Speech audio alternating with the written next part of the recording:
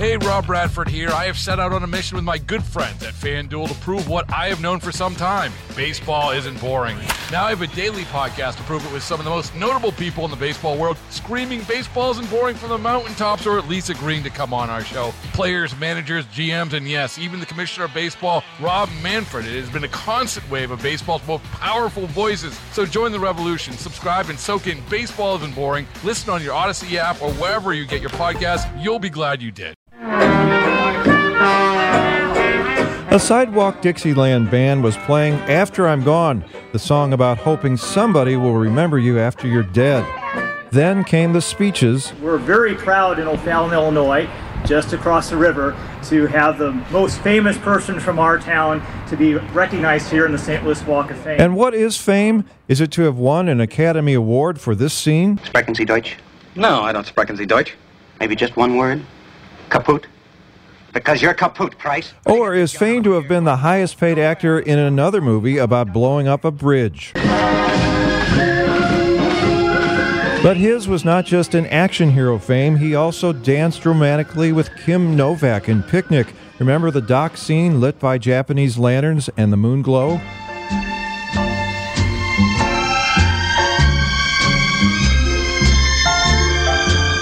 Then, saddling up for a Western later in his career. When you side with a man, you stay with him, and if you can't do that, you're like some animal. You're finished.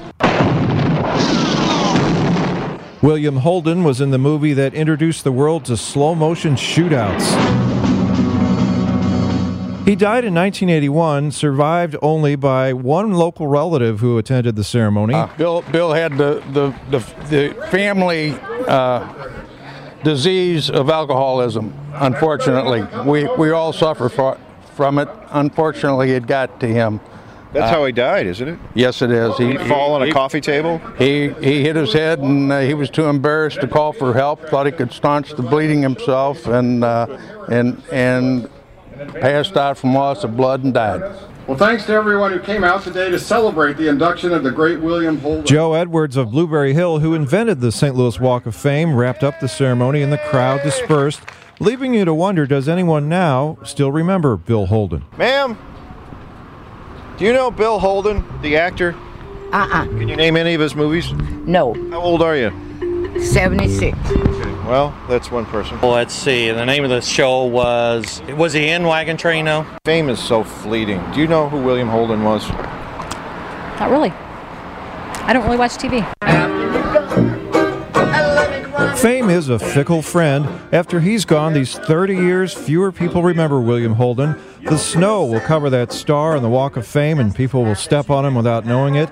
And even our own fame, that family wedding picture you like, it'll probably end up in an estate sale where a stranger will pay $1 for the frame and throw your picture away.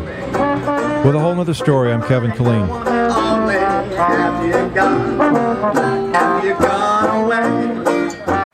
Baseball is in full swing. NBA playoffs are heating up, and your NFL team is gearing up for training camp. Listen to the latest on the teams you love here on the Odyssey app. The biggest sports radio stations in the country, providing unrivaled local coverage of their teams, all in one place. Exclusive interviews with players, coaches, and team executives, streaming live and always available on demand. Stay in the know with your favorite teams right here on the Odyssey app.